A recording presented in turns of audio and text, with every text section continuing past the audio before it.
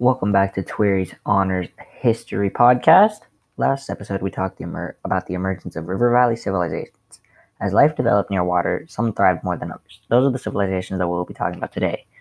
Civilizations include China and India. Even though it is not a river valley civilization, we're also going to be talking about Persia, mainly because it did not have any massive bodies of water, but was still the first major empire of the world, which makes it very interesting. First off, we're going to be talking about India, which is a subcontinent located in the southern parts of Asia. It is separated from the rest of the continent by the Hindu Kush and Himalayan mountains. They were isolated from others by various bodies of water as well, making it a peninsula. India is surrounded by the Arabian Sea, Bay of Bengal, and the Indian Ocean. Since India was so isolated, civilizations were able to form without any type of interruption. Two of these were Harappa and Mohenjo-daro. Together, these cities are called the Harappan civilizations. They had incredibly advanced technology such as indoor plumbing and a road system. The people of India have religious beliefs about the Ganges River. They believe that the Ganges is sacred and that bathing in it will purify them and cure all of their illnesses.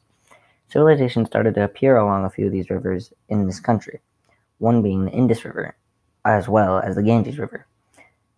This site came about because of Indo-Aryans that invaded the Indus River Valley. This is where Hinduism originated. The sacred text of this religion is called the Vedas and has no central founder. The Indo-Aryans also installed a caste system and is a semi-polytheistic religion. Another major religion that originated in India is Buddhism, created by Siddhartha Gautama. It is non-theistic, meaning that they don't believe in any god. They focus on the bettering of themselves as a person.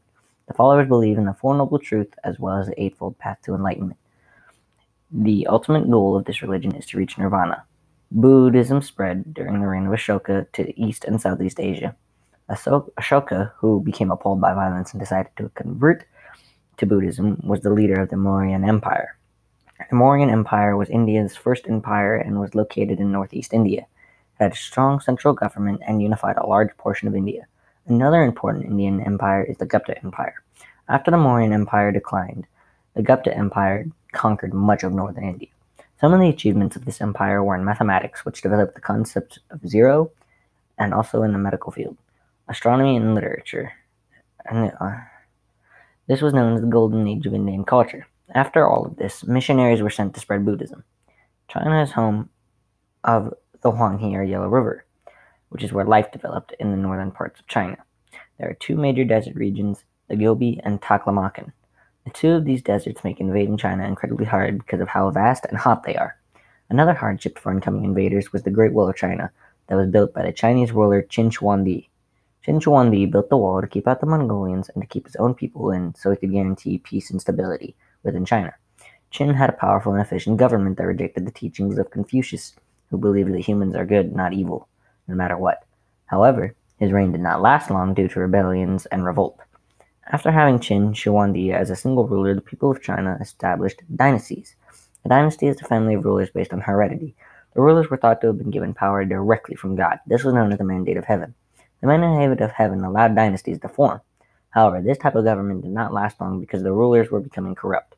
A Chinese religion that was based in China is Confucianism, which Confucius is the founder of. The key beliefs of Confucianism are that humans are good, not evil, and to respect your elders.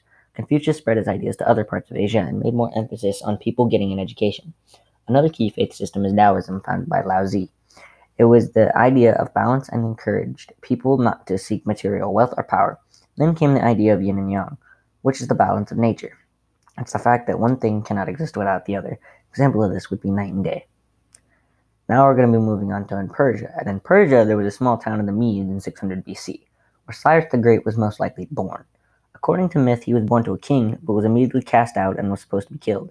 Instead, Cyrus was left alive. The people tasked with killing him just did not have it in them. He was cast out because the king had heard an omen from his sibyl that his firstborn son would dethrone him, which eventually came true.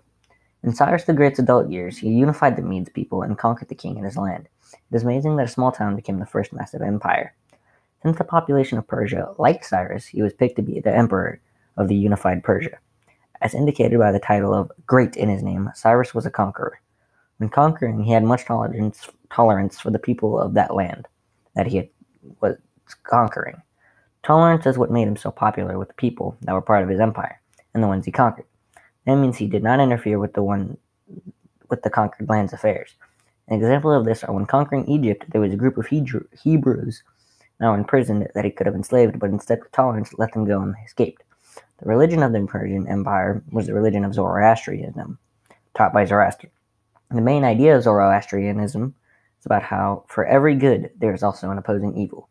By the end of his reign, he had expanded the Persian Empire into Asia Minor, modern-day Turkey, Greek cities, and Mesopotamia.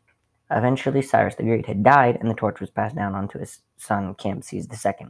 Although he had come from greatness, he was not prepared and was not so great. He had managed to conquer Egypt, which his father had failed to do, but failed in Greece to finish what his father had started. He was also a very bad ruler because he paid little attention to the people of Persia. He paid little attention from starting too many conquests and focusing on the military. As a result, the people of Persia began a rebellion. On his way back from a battle, he was ambushed and killed. When he died, Persia was put into chaos. This was where Darius I came in. He stepped in as the leader of Persia and led it into a golden age. Under Darius, there was an increase in economy, communication, and stability. The increase in economy and communication was from Darius building roads. More specifically, was the Royal Road, which allowed people to travel easier so they could trade and spread information faster. He created stability by coming up with the ingenious idea of satraps. Satraps in ancient Persia acted the way modern-day governors do. Darius I had set up these satraps to control other areas of Persia that he could not communicate with easily. After Darius I came Xerxes. Xerxes wanted to do what no emperor had done before. Xerxes wanted to conquer Greece. What he did not know is that this would be the end of the Persian Empire. In doing that, Xerxes had only managed to conquer a little bit of Greece before they pushed them back. A short time after, there were more and more rebellions that left them vulnerable. A man from Greece eventually succeeded in conquering the Empire of Persia. Anyways, that is the end of the episode. In the next episode, we'll be talking about ancient Greece and the mysterious man who managed to conquer Persia.